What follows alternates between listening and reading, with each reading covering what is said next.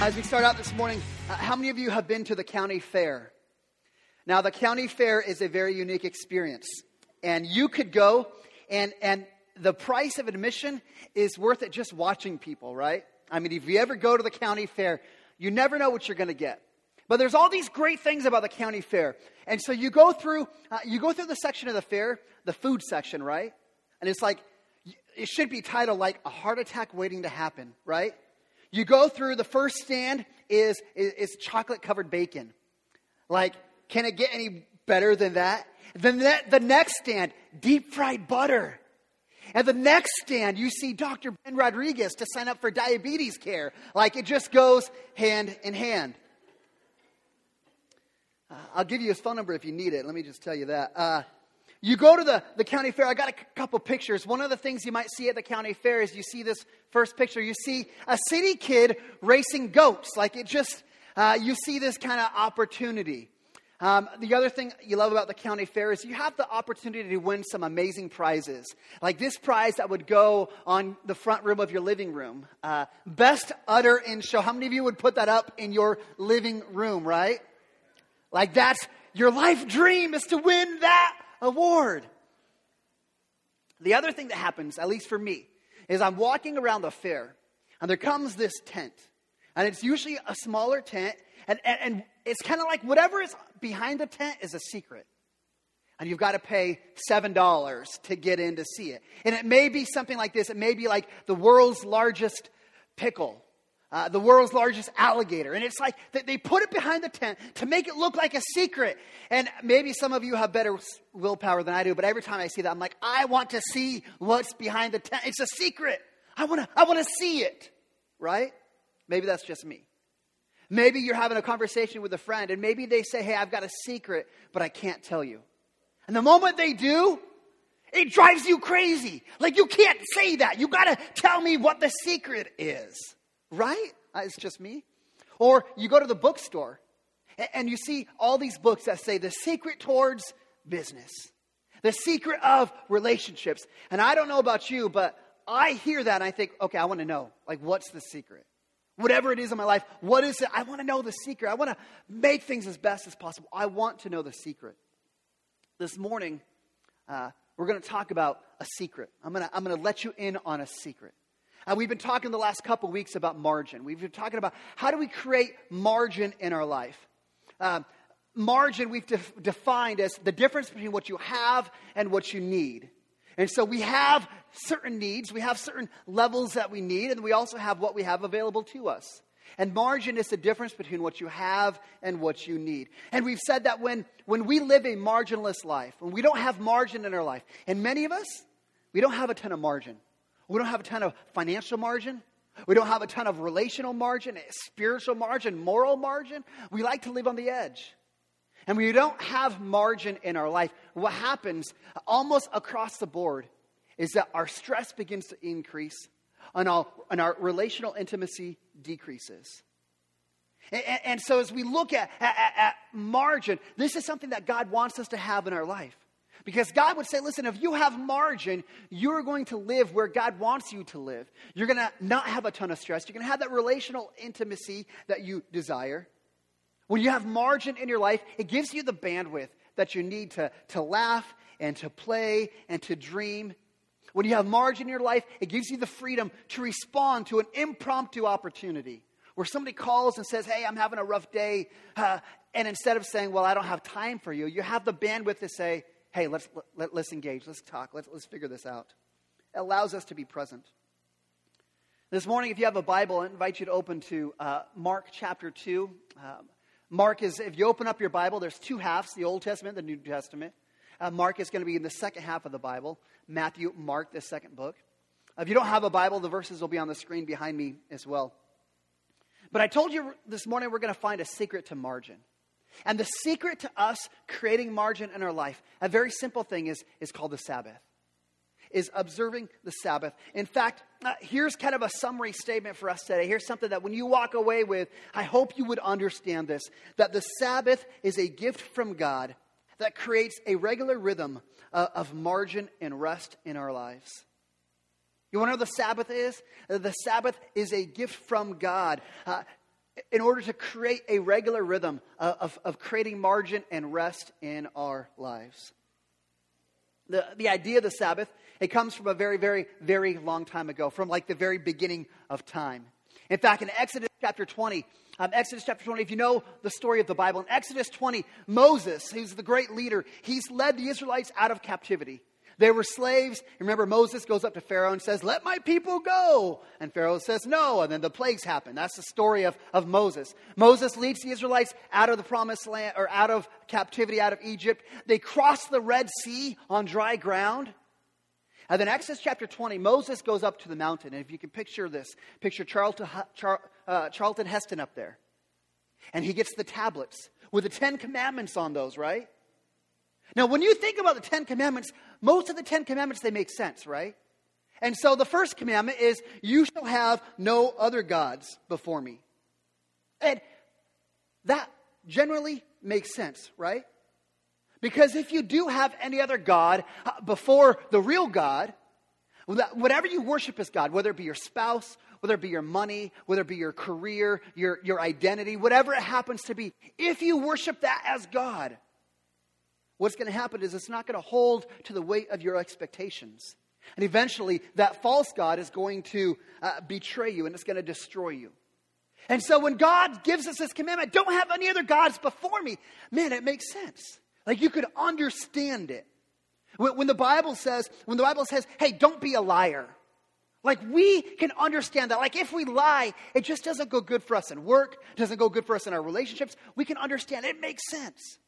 When the 10 Commandments says, "Leave your neighbor's wife alone," like, that makes sense. Like, if you want your wife, things going good, that's a good thing. You want your neighbor not to come looking for you, it makes sense. Leave your wife alone. It makes good sense. The commandment, "Hey, be content with where you are." I mean, that's good. That's things that we understand in our life. Of course God would say things like that. But then you come to Exodus chapter 20, verse 8, and it almost seems like it's out of place. Because in the middle of all these commandments, here's what God says. He says, "Remember the Sabbath day to keep it holy. 6 days you shall labor and do all your work, but the seventh day is a Sabbath to the Lord your God." And I think that's so interesting. Like, why is God so concerned with our weekend?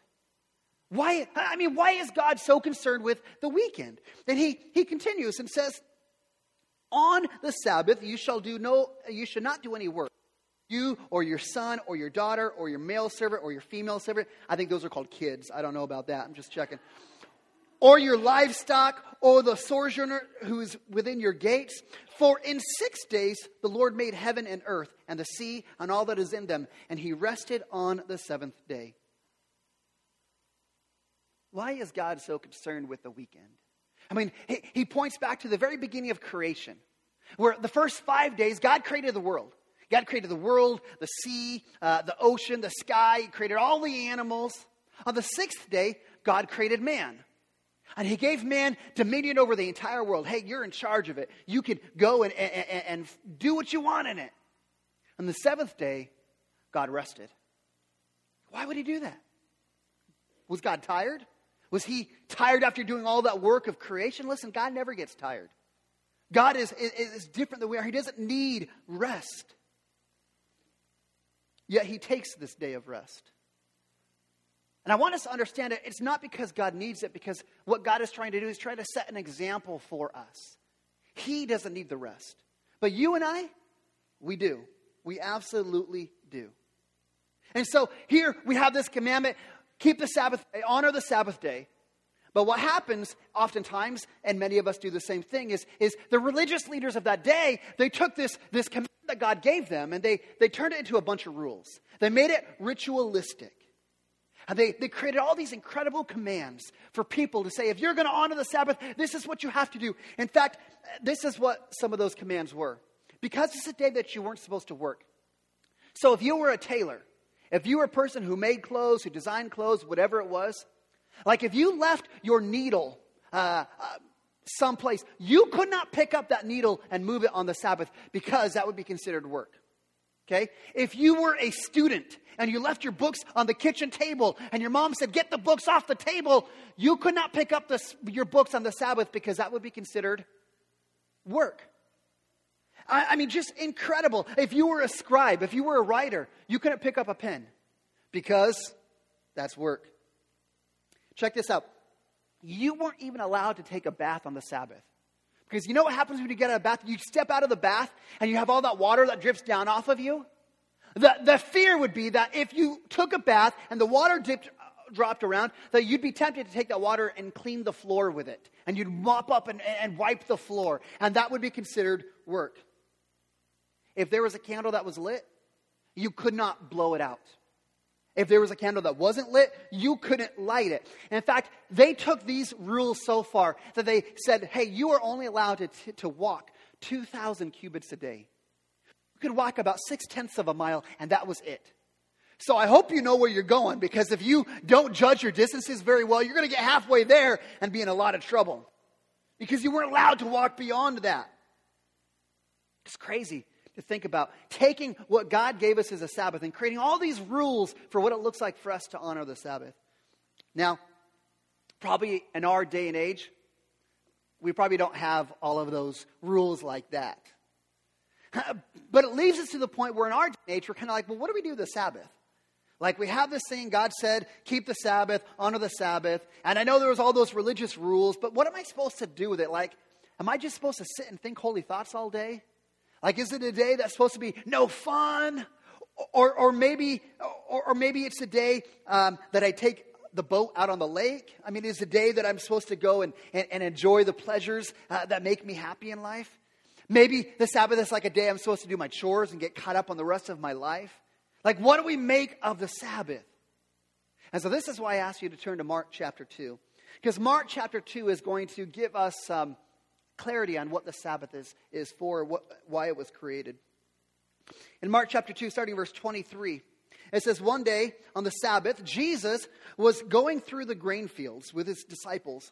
And as they made their way, his disciples began to pluck the heads of grain. They're going through the field, and they're picking the grain because they're hungry. And the Pharisees, these are the religious leaders, they were saying to him, look, why are they doing what is not lawful on the Sabbath? Again, remember, these religious leaders made all these rules and said, if you're going to honor the Sabbath, here's what you have to do. And they're saying, hey, why are they picking grain on the Sabbath? They're not allowed to do that. Now, let me clarify. God never said you couldn't pick grain on the Sabbath. You never see that. The religious leaders, they made these rules. They said all these things. And these religious leaders, they took pride in keeping all the rules. And they said, hey, if you're going to be a religious person, you're going to be right with God, you've got to keep all these rules. And you've got to look like a good Christian. They based their righteousness on what they did, on what they do. But that was never what God intended. God never intended his commandments to be a bunch of rules that we have to follow like a letter to, the dot on an I. Verse 25, he continues, and Jesus said to them, have you never read what David did when he was in need and was hungry, he and those who were with him? How he entered the house of God at the time of Abiathar, the high priest, and he ate the bread of the presence, which is not lawful for any but the priest to eat, and also gave to those who were with him. See, here's what I love about Jesus. These Pharisees, these religious leaders, they were experts in Scripture. They were experts in the law of God. And here's Jesus saying, hey, I'm going to pull out some Scripture for you. And I'm going to tell you how wrong you are by pointing back to the Scripture that you're supposed to know, that you're supposed to have memorized. I'm going to point back and say, hey, you got this all wrong. And here's the key, what Jesus says next. And he said to them, the Sabbath was made for man, not man for the Sabbath. Think about that. Think about what Jesus just said. Sabbath was made for man, not man for the Sabbath.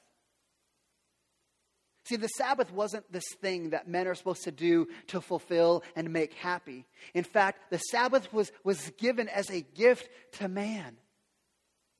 Now, I recognize, like our world around us, and probably some of us in this room here today, we don't get that.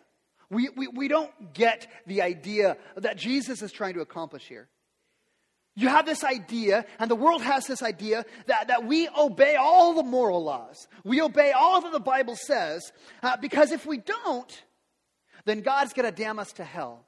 And if we don't, then God's going to give us cancer. And if we don't keep all the rules, then God is going to send a lightning bolt and fire out of the sky and burn us to hell because we disobeyed his rules.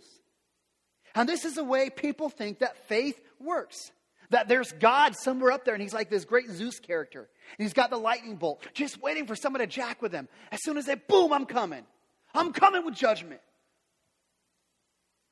And so we have this idea that if I'm going to be a Christian, if I'm going to follow God, I've got to try harder. I've got to become better.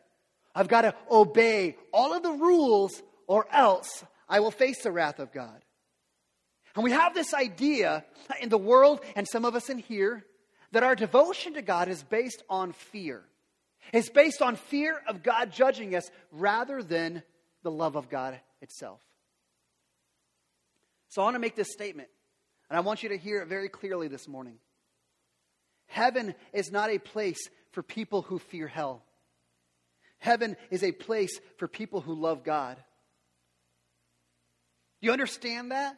That heaven is not a place for people who fear hell. It's a place for people who love God. That's why when we do baptisms here at Restoration Church, I'm always going to have a conversation with somebody. Because I always want to know, hey, why do you want to be baptized? Because undoubtedly, we'll have a little kid come up. And they'll say, hey, why do you want to be baptized? Well, Mom said, do you want to spend time with me in heaven or do you want to burn in hell? Well, it's not hard to decide which one I want to do. In fact, I love this. Scripture is never meant to be a bad thing. It's never meant to be something that drives us to fear. In fact, David, the great David from the Old Testament, David and Goliath 4. Okay, David says that the law, the commandments of God, the 10 commandments, all the rules, they are like honey to his lips. In fact, it says that David would lay in bed at night thinking about the beauty of the commandments. You begin to think, what is he talking about? And here's what you need to understand. Like God's commands, the law, are meant to be guardrails for us. They're meant to be guardrails to lead us to abundant life, to lead us into the way that life works best. The commandments that we read in Scripture, they weren't made to rob us of life. They were made to give us life. In love, God said, hey, I'm going to give you these commands because this tells you how life works best. You want things to go best for you? Here's the guardrails. Stay within here. You want life to get difficult? Then go over them and go whatever direction you want. And when we talk about the Sabbath is just like all those other commandments. You shouldn't lie because it's going to go bad for you. Yep, I get that. You shouldn't cheat on your wife because it's going to go bad for you. Yep, I get that. And you should honor the Sabbath because if you don't, it's going to go bad for you. I think I can get that. The Sabbath is like those other commandments. It's given for our good. It's given for our mercy, for our grace. I recognize this in our society. Like our generation today, we are the busiest generation I think there may have ever been. We have so little margin in our life. And we look at the Sabbath and we think that's not a day to rest. We think the Sabbath is just another day. I mean, so many of us in this room, we are overworked, we are overscheduled, we are overwhelmed with all of the demands on our plate. And we have this constant pressure from our work and from our families and from what we assume is the way we're supposed to live. We have this constant pressure to do more, to accomplish more, to fit more in. And then we have all this noise around us. We have the noise of Netflix, the noise of social media, the noise of emails. And our life becomes this trying to squeeze one more thing in. One more email. One more appointment. One more thing off our to-do list. And that's where our society is. Is it a surprise to you that we are also probably the most stressed out generation ever? That we are the most tired generation ever? That we're a generation who struggles to find peace? Even the same thing plays into our Christianity. We feel like, hey, if I'm a Christian, I have got to be busy doing Christian things, right?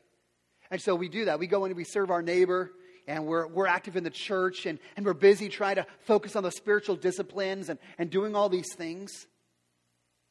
And we skip this idea that Jesus just talked about the Sabbath.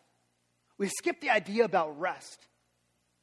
And here's what you need to understand. That rest is crucial for you and I to accomplish all the other things that God has called us to do. The Sabbath was made as a gift for you. In fact, Hebrews chapter 4, verse 9, the writer says, "So then there remains a Sabbath rest for the people of God." The Sabbath was made as a gift for us, to replenish us, to refill us, so we can go and accomplish all those other things that God has placed on us. The Sabbath is supposed to be a day of rest. A day that we create that margin, that we find that space, we find breathing room in our life. And I want you to understand the Sabbath, it's not just a suggestion. The Sabbath is a commandment. It is something that is necessary for us. We get that. The question is, well, how do I do that? Like, how do I Sabbath? What does that look like for me? Let me tell you, the Sabbath is not just a bunch of rules you have to follow. It's not a list of things you can and cannot do. Again, man wasn't created for the Sabbath. Sabbath was created for us. And I'm going to give you just some general ideas about what the Sabbath could and should look like for you. And again, I'm not giving you hard, fast rules. I'm giving you suggestions. And I'm going to tell you, you need to figure out for yourself what fills you. What gives you breathing room in your life. What energizes you. What relaxes you. What is rest to you. You've got to figure that out for yourself. Here's some general guidelines, some general principles for you. Number one, the Sabbath is where you don't focus on doing, but you focus on being. Do you understand the difference between the two? That you focus on being present with God. You focus on being who God has called you. You focus on that line that we just sang. I am a child of God. I am who He says I am. This is where we begin to say, what does it look like for us to recognize who God has called us to be? That we begin to worship God with intimacy on that Sabbath day. Now, one of the things we often talk about is as a Christian, you should have a quiet time in your life. You should have a time every day that you're in God's Word, that you are praying. And as much as we harp on that, and as much as Christians we know we should have that, let's just call it for what it is. Many of us struggle with that. And we say, I'm trying, but it's a struggle. I think on the Sabbath would probably be the day that we want to carve out some time to get caught up. That we carve out some time to say, man, God, I really want to be in your word. I want to be praying. I want to journal. The Sabbath should be the day that you focus on being present with God. And you take some time to worship Him with intimacy. You allow yourself to be filled with thoughts of God and the gifts that God has given you. This should be a foundational part of our Sabbath. Another thing with the Sabbath, listen, the Sabbath can happen on any day. We see this through the history of the early church. When the early church, they changed the Sabbath from Saturday to Sunday. They're telling us it doesn't matter what day it is. You've got to figure out what day works best for you. We live in a generation that people have different work schedules. So for me, my Sabbath happens to fall on a Friday. It just so happens in my schedule, that's when it fits. What day works for you? What is the day that you have chosen to be your Sabbath? On the Sabbath, you should enjoy the good that God has given you. You begin to think through, man, what is all the good that God has given you? And what begins to fill your soul, to fill your cup? Maybe for you, maybe that means you're going to go for a walk. And you're not going to go to a walk and try and figure out how many calories you can burn and try to hit the right calorie goal. But you just go for a walk to enjoy being in the outdoors. Maybe for you, you grab your some close friends, you grab your family, you go to the store, and you pick out a good piece of meat, you pick out some good vegetables, you go home together and you cook it together, and you sit around the table and you eat slowly. And you have good conversation, and you tell good stories, and you laugh together. And then together, you clean up, because you don't want one couple to hate the Sabbath. You clean and you do the dishes together, and you enjoy company of people that you love. Maybe for you, it's grabbing a book and sitting next to the fire, and just reading and hearing the crackle, unless you have a gas fire that doesn't have the crackle that the wood fire does. Maybe for you, you're going to get coffee with a close friend and say, hey, man, how are things going? Let's just touch bases and figure out how we are doing in life. That's listening to good music. That's going out in the front yard and playing with the kids.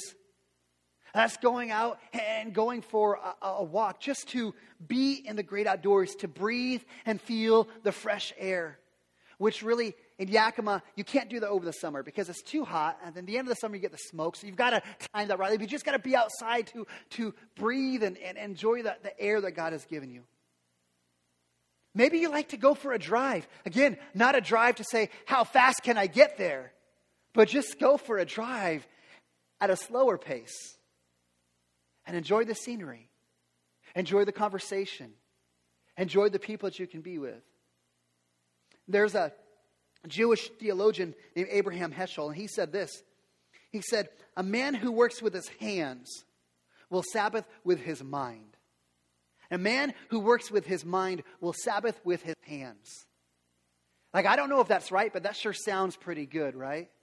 Like, if you're busy and you use your head and you're thinking all, isn't it good for you to have a day where you're just like, man, I'm going to use my hands, and that's refreshing to me? Same thing with the opposite. What is it for you that fills you up? What is it for you that fills your cup, that energizes you, that restores your soul? Those are the things that you're looking to do on the Sabbath, things that will fill you up. Another thing is, you look at how to Sabbath, you need to learn to disconnect from what your normal is. To disconnect from normal. Which means on the Sabbath, you need to do everything you can to not think about your workplace. I know for some of you that's hard. But again, the Sabbath is meant for rest. So you have to learn to disconnect from what's normal. And let me tell you what, maybe for you, that means that you need to turn your cell phone off. Do you know how ridiculously connected we are in our society? How dependent we are on technology? I know there are some of you who are saying, well, that's not me. I don't have that addiction. Listen, don't you dare judge any of us that are. Because you have your vices as well, right? Listen, I did some researching. An average person, they will check their phone, not when it beeps or buzzes, but they will just naturally check their phone 100 times a day. We are addicted to connection. We have this idea that we have to be available 24/7, and that is incredibly unhealthy for us. This past week, I had the chance to go to St. Regis, Montana. If you've never been there, you wouldn't miss it. It was beautiful. We enjoyed it. There was a bunch of pastors that got together for a pastor's retreat. And we talked about a lot of great things. We talked about church health and where our churches are and how we can lead our churches to greater health. We talked about planning churches together. Eastern Washington and Idaho. And it was a beautiful time with these pastors. But one of the lead pastors, his name is Steve Hart, and he's out of Spokane. He made this rule. He said, while we're here 2.5 days, if you check your cell phone, you have to eat a spoon of mayonnaise. And not one of the little spoons. We're talking one of the bigger spoons. You got to take a bite of this spoon of mayonnaise. Can I tell you how incredibly hard it was not to go and check my phone? Because what happens in our society, we're so addicted to the technology that if there's a lull in the conversation, what do? Grab your phone. In fact, there's, again, these people who do all this research. There are 4 people at a table. Okay? You're out with 3 of your friends. You're sitting at the table. If 3 of you are engaged in meaningful conversation, the 4th person has this unconscious thing that they feel free to be on their phone. Okay, we have this addiction towards it. Maybe the best thing for you is figure out how to turn your phone off. I know some of you are saying, well, Pastor, I'm a really important person. Like, I am really important. I have to rule the universe and be accessible all the time. And you know what I'd say to you while you're counting your gold? I would say that perhaps a Sabbath day where you step back and you keep yourself from believing that you are God and that the universe will collapse if you aren't available. Maybe that would be good for your perspective. Because I'll tell you what, I had 2.5 days where I was not on my phone. And guess what? Nothing disintegrated. No kittens blew up. The world survived without me. If the goal of the Sabbath is rest, man, maybe for us it means we need to learn how to be off our phone. No Clash of Clans. No social media. You don't have to live tweet a play-by-play of what your Sabbath looks like. I mean, you ever heard that idea? If a millennial does an Instagram their Sabbath, did they really Sabbath? I mean, we chuckle about that and we giggle about it. But watch that cell phone. Watch it woo you. Watch it tempt you and call you. It's because we have this addiction to technology. Another thing for your Sabbath, if the goal is to have rest and to be refilled, can I just suggest that perhaps it'd be wise to limit the amount of time you watch TV? I mean, I'll just speak for myself. If I'm looking at a day, I'm like, man, wouldn't it be great to lay on the couch and watch TV all day long? But that's not a productive rest. I mean, on my Sabbath, I might watch a movie at some point. I may do something like that. But TV is mind-numbing. And Sabbath is supposed to be life-giving. Sabbath is supposed to fill you up. And there's a difference between a productive rest that fills you up and a life-draining laziness in front of the TV. Again, the idea of the Sabbath. You've got to wrestle through this and begin to figure out what fills me up. Because this is what the Sabbath was created for. It was created for you to enjoy God, to enjoy life in general, to enjoy what God has blessed you with, and to fill your cup, to fill your soul, so that you can go back into the rest of your world and be more effective. And you have that margin. We begin to say, well, okay, what? I understand that's kind of what it looks like. I've got to wrestle and figure out what it looks like for me. What is the benefit of observing the Sabbath? What is the benefit of me honoring the Sabbath? 3 simple things, and then we'll close. When we honor the Sabbath, it will deepen and grow our faith and our trust in God. I mean, we talked about this last week. I know some of you are analytical and you're really practical and you're saying, that doesn't make sense, Pastor. Like Pastor, some in this room, you have to work every day. You're in a season of life where life is just coming at you fast. And you're like, I can't take a day off. And this is where I would say, do you have enough faith that God would save you? Most of us will say, well, yeah, I get that. Do you have enough faith that if you gave God a day, that he would multiply the rest of them?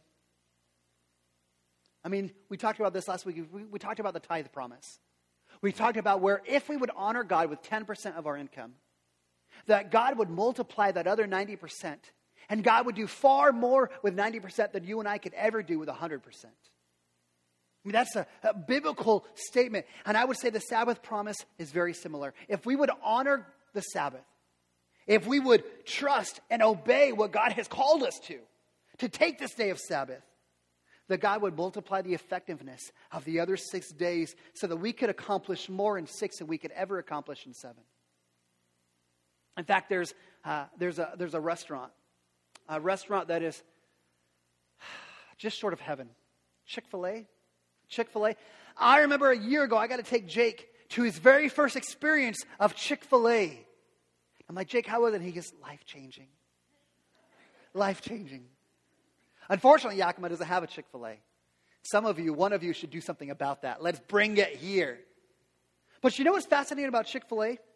Chick-fil-A owned by a guy by the name of Truett Cathy. And he has decided, hey, my company, we're going to Sabbath. They're closed on Sundays. And you know what's fascinating about that? Chick-fil-A financially makes more than every other fast food restaurant. McDonald's, 7 days a week. Taco Bell, 24/7. And Chick-fil-A outdoes them all. I think God takes our 6 and multiplies it to accomplish more in 6 than we could ever accomplish in 7. This morning, maybe for you, just a practical thing that you want your faith to grow. You want to have a tighter relationship with God. You want to grow in your relationship with Him. Maybe for you, it's the decision, I'm going to obey. And I'm going to take a Sabbath. Make it a weekly thing. And watch your faith grow exponentially. Another one of these bold statements. That perhaps your obedience to taking a Sabbath or your lack of obedience determines you are actually trusting God or whether you just talk a big game. Maybe it determines whether you are generally a true Christian or whether you're one of those people that got the bumper sticker. Second benefit if we honor the Sabbath is we get to experience the benefits of margin. Again, when we talked about margin, we said if we have margin in our life, if we have margin, then our stress decreases, our relational intimacy increases, and we have a sense of clarity where all the other areas of our life begin to flow a little easier. And I'll just, as we talk about this, let me just give you my own little personal confession. You know, I found the last couple of years, I feel like the responsibility I carry just continues to grow. My family, there's a lot of responsibility there. There's a lot of responsibility in the church.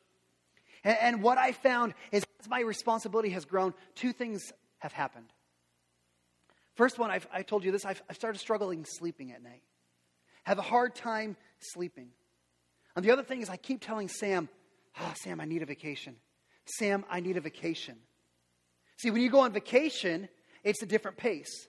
It's something that relaxes you, gives you room to breathe. And I find when I travel, that's one of the things that fills my cup, that fills me up.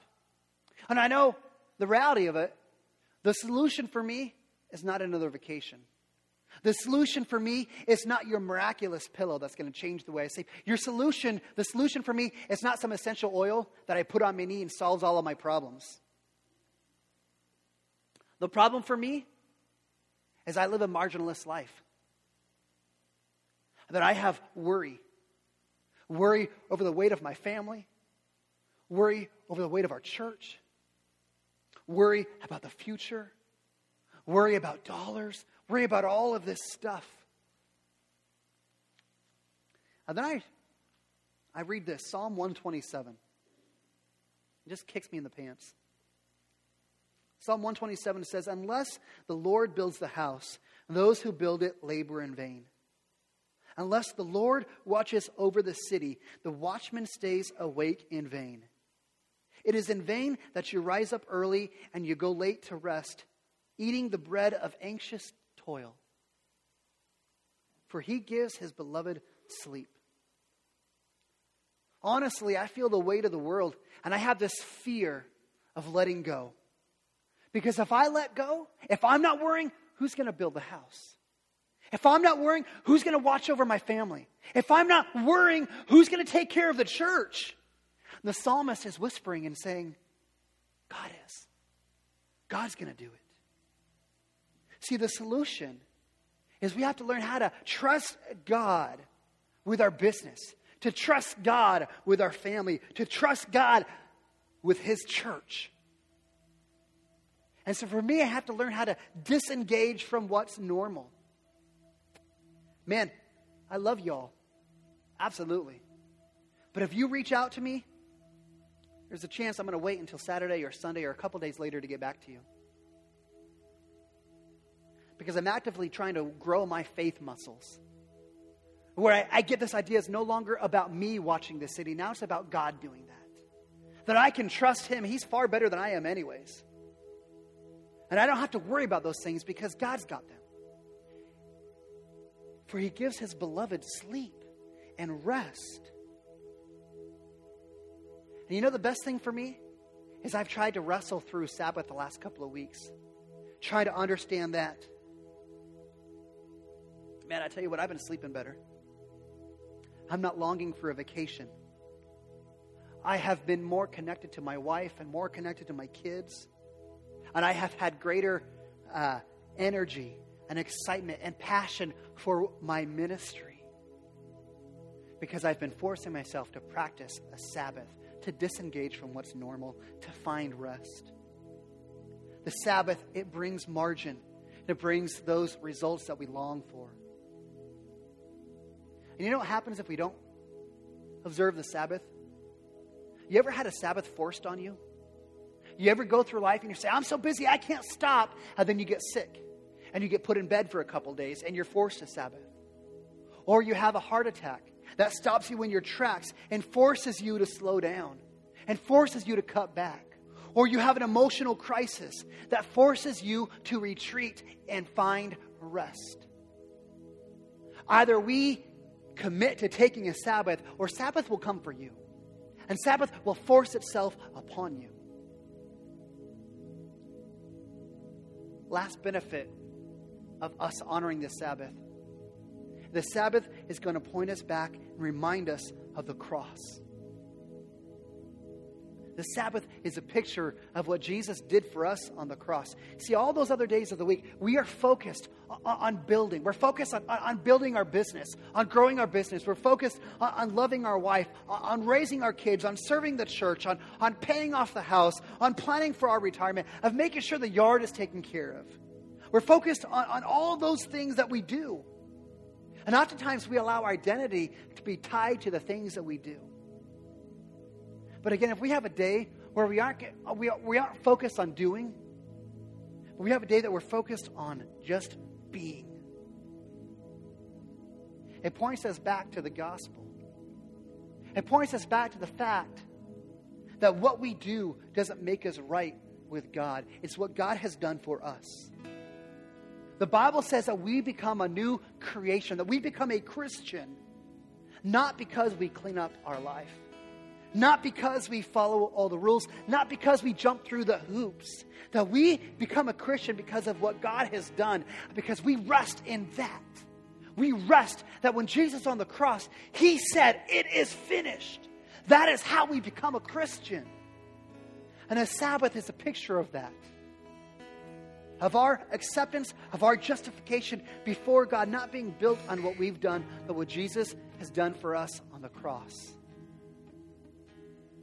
That for God so loved the world that He gave His only begotten Son, that whoever believes in Him will not perish, but have everlasting life. Man, there are some of us in this room who are so frantic with all of our religious activity and all of our fear that we can't seem to get it out of our heads that we have to earn God's love. And it just comes back, and we can't get that out of our head. And when we say, I'm going to honor the Sabbath, it slams the brakes on that idea and points us back to the cross. Points us back to what Jesus has done for us. Restoration Church, I love you all. But God loves you more than I do. And because He loves you, He has given you the Sabbath. Not something that you have to serve and you have to follow the rules, but He's given the Sabbath to serve you. To give you a regular rhythm of rest, to recharge you, to refill you, to refocus you. It's not a day for you to do, it's a day for you to just be. To enjoy the fruits of God's creation, the blessings He has given you. The beautiful thing is when we do this, we get to know God deeper.